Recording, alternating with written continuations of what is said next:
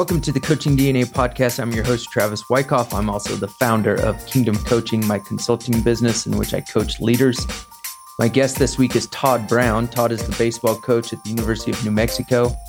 During part one of my conversation with Todd, we discussed keys to taking over a new program, the importance of developing your athletes, effective delegation, and much, much more. Todd is entering his third year at the University of New Mexico. So without further ado, my conversation with Todd Brown. Todd, thanks, man, for hopping on. Love to hear you walk us through your journey from high school to present day.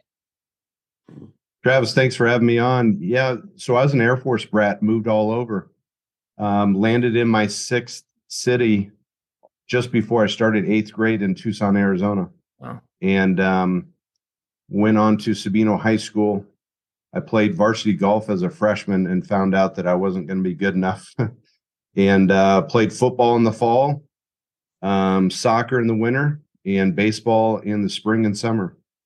I was a baseball player that just liked playing other sports. And so had a good career in all those sports, but baseball was it for me. Had a chance to go play at the University of Arizona for Jerry Kindle, obviously a storied program. I was very fortunate to get an opportunity there. Didn't play much my first 2 years, one of those being a redshirt year. Then years 3, 4, 5 were really fun for me. Was kind of a situational left-handed pitcher on a 92 Pac-10 championship team. And then was our closer in the 93 team that just came up short to go into the College World Series. 94, we lost a lot of players, was a struggle. But overall, just a great experience, a lot of great friends, a lot of great memories. Signed actually with an independent team, went undrafted, signed with an independent team just to, hey, let's go play for the summer before reality hits that I need to go find a job. Had a good year that summer, and in the offseason actually got a chance to sign with the Cleveland Indians and go to spring training. And I quickly found out, that there's a lot of good players. Bartolo Colon was 19 years old, throwing 98 miles an hour, and I was like, oh boy, I'm in serious trouble. And ended up having Tommy John surgery, working through all that, trying to come back. And, I really didn't know what I wanted to do. I had my degree. So when I got released from the Indians and my playing career was over, I was married, no kids, and was in the mall after Christmas, before New Year's. My wife had some things to return, that sort of thing. And I'm just sitting there kind of moping. My baseball career's over. I have no idea what I'm going to do. I run into my high school chemistry teacher, who is now a counselor at the same high school my wife and I graduated from. He said, I think you need to come out and see me after New Year's. I said, okay. So it was Monday after New Year's at 7 a.m., met him in his office. And on Tuesday, I started my coaching career. And it was pretty unbelievable that I could, by chance, run into him, Bruce Johnson. And I started out as a teacher's aide, would pull kids out. My degree had nothing to do with education. And I was just on the fly. Then after about 2 weeks, one of the teachers I was working for resigns. I become a long-term sub. I'm coaching varsity baseball as an assistant coach. At night, I'm going to night school to try to get my teaching certificate. We win a state championship. We had Chad Sislak was throwing 94, 97 miles an hour, projected a top 2-3 round type pick. My second year, J.J. Hardy was our starting shortstop as a freshman. I coached 2 years of high school, and I think we had 9 guys eventually sign a professional contract. 3 of those turned into big leaguers. And I was like, this coaching stuff's easy. And so I'm teaching full time, coaching football, chaperoning the prom, doing all those things. And Jerry Stitt, the hitting coach when I was a player at Arizona, is now the head coach at Arizona, offers me the volunteer job. So I go do that for a year and a half. And then this is the crossroads for my coaching career. Is I was in a position, and it's changed since then, just here recently, being the volunteer assistant, making no money and can't recruit, there's a lot of things I couldn't do. And I was like, do I hold on and wait for an opportunity to move up the ladder here with no experience doing it? Or do I go to a school where I can cut my teeth?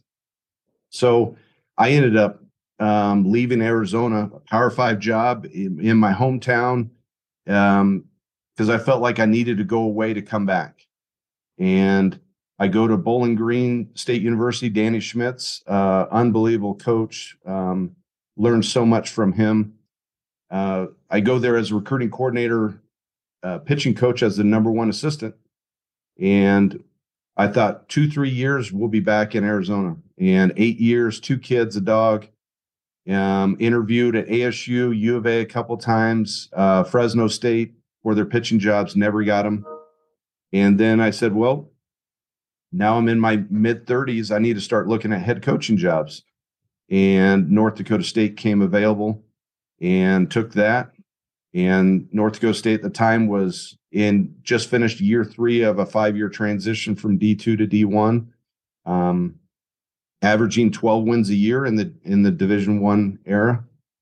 So it was a really tough job. And we went there, got to work, 15 games, 16 games, 22 games. And by the time that our first recruiting class were seniors, we went 40-20.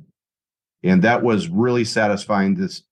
It took 3.5 years for it to turn into a competitive team and to get through all the kinks. But from halfway through year 4, it started to click. Year 5 was unbelievable.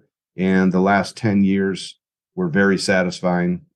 Went to a couple of regionals in our last year.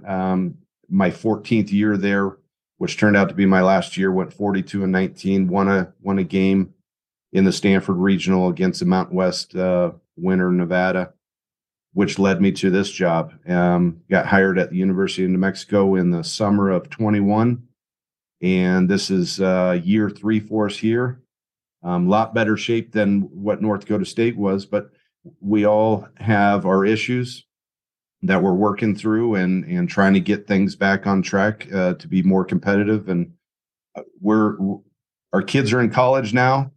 And we're kind of back in the Southwest. My wife and I, empty nesters here in Albuquerque, and enjoying life and trying to get this thing turned around and get it going. Love it.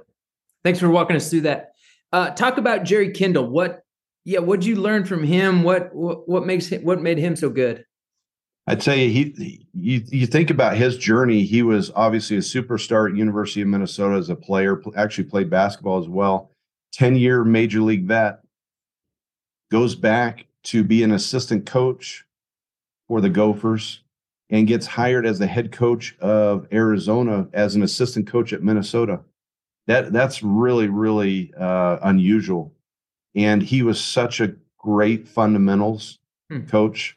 I think in fact, when I was at North Dakota State competing against the Gophers, you saw a lot of the same things we do with the Gopher program because of Dick Siebert and John Anderson kind of rolling that in. Jerry Kindle had kind of the same thing. So there's you can see a lot of Minnesota, a lot of Arizona, a lot of North Dakota State in my New Mexico team, simply because of Jerry Kindle.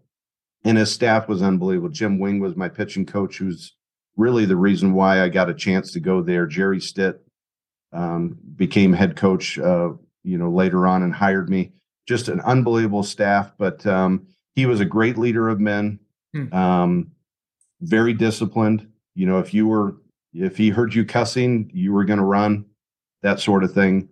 And what I always cherished was how honest he was with the players, and he was brutally honest, and he didn't sugarcoat it. And that's kind of still my personality, because I enjoyed that. I didn't want somebody to tell me how great I was when they knew deep down that I needed to do these other things in order to help me. And I felt like he was brutally honest, not in a mean way, but he just told you exactly what everybody else was thinking. You've taken over 2 programs, North Dakota State, New Mexico. You're sitting with a person who's just got hired. What advice would you give this person, having gone through taken over two programs? Yeah, what advice would you give that person? What have you learned? How do you view that? You've got to do it your way.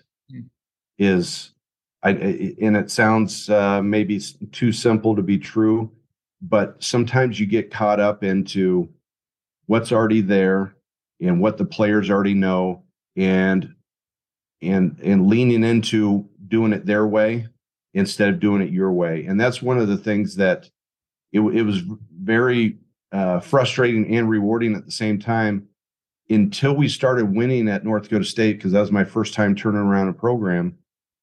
You just didn't, you doubted whether it was going to work. Sure. You just didn't know. We're up north, we're isolated. We played on the road for 9 straight weeks every year to start the season, our first 30 to 35 games on the road. You just didn't know if it was going to work. And once it worked, now it's really easy for the next class to buy into what you're doing. And, we have a little bit of that here at New Mexico. This is the old way. This is the way we want it done. It's hard for me to change when, it's been successful. And so now it's in year 3. It's really starting to come together of guys know when they come to practice, how we expect them to practice, how we change in our grouping. When we enter squad, why do we do it this way versus that way? All those things the buy-in is a lot more. And it's from year 1 to year 2, we made a nice jump. And now we're trying to do it again. If we can make one more jump like we did from 1 to 2 to 2 to 3, we're going to be in really good shape. Yeah. What would you? I'm going to stay on this topic a little bit more because as you were sharing, I had this thought. When you take over a program, there's just a lot to do. I mean, it is. You're most of the time, coaches are taking over a program in the middle of the heaviest recruiting season. Obviously, now you've got the transfer. I mean, there's a gazillion things. How if you had to help a person taking over a program, you're giving them advice. What are the priorities that you're like, do this, and this? Seriously, focus on these 3 things, or focus on these 2 things, or focus on these 4 things. What would the priority list for you as far as giving advice to somebody? Number 1 is you have to get your staff and the guys that you trust around you immediately. And for me, John Coyne was here, and he was a great recruiter, did a great job. We spent multiple phone calls, and I retained him because, for one, he had access to all of our players, and they really enjoyed him. And so getting him on board saved a lot of our best players from leaving. Or if they were in the portal, they got out of the portal and came back. And number 2 is you have to get on the phone immediately with your current team and find a way to earn their trust and your vision. And hopefully it works out that you can retain, because the transfer portal it's a real thing, and there's pros and cons to it. But when you take over a program, it really is difficult, because you might end up with some early mistakes. You might end up with 6 or 8 players and need to go out and get 35 players, and you only have about 8-10 weeks. And I think staffing is critical, and that was a challenge at North Dakota State. We had to advertise it, and it had to sit open 30 days before. So the first 30 days, I was by myself on a 12-win team, and I finally hired David Pearson, unbelievable recruiter person, and it was just the 2 of us. What was it? 2 weeks before opening or the first day of school, we had 17 players on a roster, and we were out of scholarship money, and there was no transfer portal back in those days. And so you can really make an impact. If you get a new job, say in the middle of June, you can really, by August 1st, you can really save your best players. And there's a ton of good players still out there at the junior college level. Few high schools that have been overlooked because of the crowdedness. and then the transfer portal, you can change your dynamics of a team like that if you get the staffing right and earn the trust of your current team. Love that. That's really good. So I'm gonna play off what you said. You said, getting on the phone, trying to basically re-recruit your current team, and you mentioned trust and vision. As you think through your culture and the way you want to run a program, what are your values? What would that vision look like? What are you telling these young people? Yeah, leadership, it's a vision and a plan. You've got to sell your vision and plan. You've got to earn the trust of your players. You've got to identify that how you're going to help them, and then you have to hold them accountable and pushing the life after baseball, pushing the academics and your philosophies, how every aspect of your program is going to help them throughout the next 60 years. We're not just here because you're a good baseball player. We care about your academics. We care about your social life. We care because once you have their trust and you show that, and we care deeply for our players, is once they earn that, you earn that trust from your players, those guys will run through a wall for you. But if they're always doubting the head coach and the assistant coach's intentions, do they have my best interest in mind? Then you're always going to have, when you go to change their swing, when you go to change their pitching mechanics, they're always going to be doubtful. And earning the trust is the number one thing. What, if I were to ask your players, what would they say? Or maybe I should say, what do you hope they'd say? What would you say are like, these are the values this is what Coach Brown talks about over and over and over. What are those couple things that probably behind your back in the locker room, they're mimicking how you're talking about these 3 or 4 things like players do, which, by the way, now you got through to them as they're doing that. What are the things that they would say, Coach Brown talks about this nonstop? I think guys would say I probably talk to them about their academics way too much, because it's real. We're on partial scholarships. Somebody's helping bridge the gap there. And I don't want to see them regret. For one, we need to keep them eligible and on track to graduate. Number 2 is there's somebody in their family or somebody's racking up debt. And I don't want to see that wasted.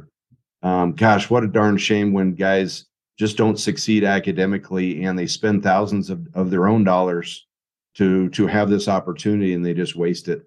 So I talk to them nonstop about their classes and their academics and their off the field activities. Baseball wise, fundamentals.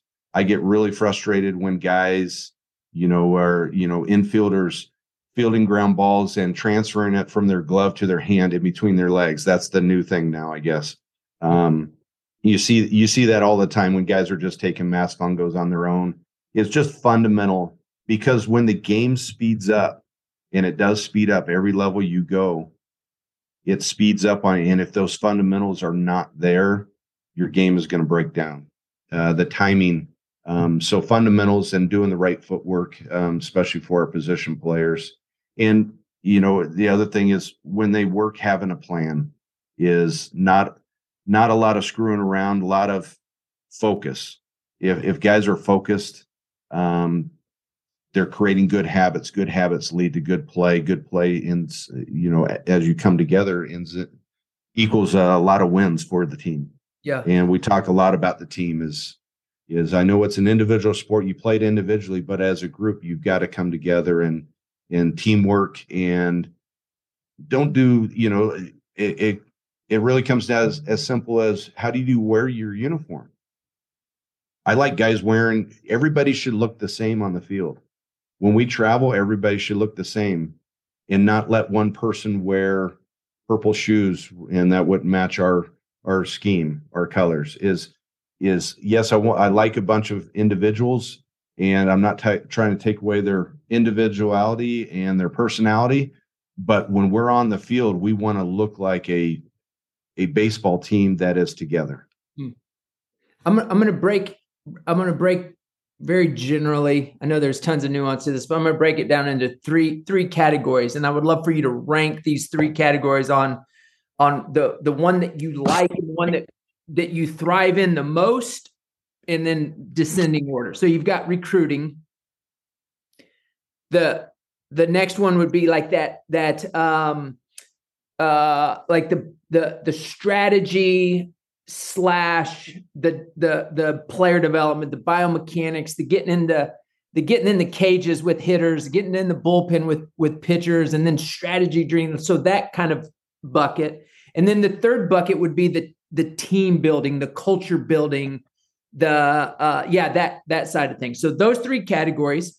Obviously, I know that as a leader, as a head coach, you got to do all three. I get that, but I'm always curious the wirings and what do you lean to? What's the one that just kind of comes naturally? Like I was on a call earlier today, and this coach, it just comes. He is not like a huge cage guy. He's more of a recruiting guy. He's a head coach. It just kind of comes natural. So yeah, I'll let you rank those order and kind of what comes natural to you.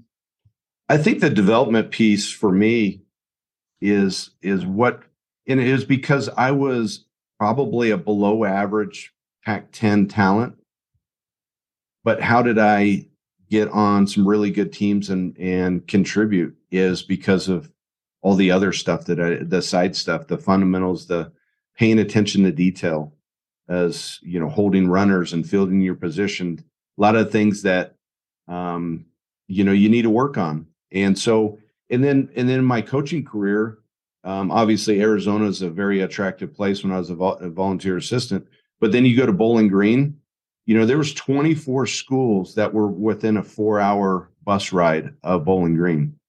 So you were not getting the best of the best. We were all splitting kids. And then North Dakota State is so isolated and up north, we had to project. We had to do a great job of projecting and developing in order to build those championship teams. And so that's one of the things that I always thought, and that's what attracted me to New Mexico. I think we're getting in this area, there's a lot more talent and that is more experienced than northern kids.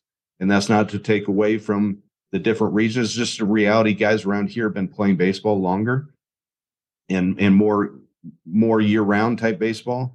And so I was like, what if we could get taking the development side that has proven over the last 22 seasons I've been gone and bring that into and you're getting some more polished kids right away, is using those same hardcore fundamentals development piece and we're starting to see it. We're starting to see some guys that are really good high school players, but sticking with the plan and developing them just like we were up north. And, we're seeing a lot of positive results with that.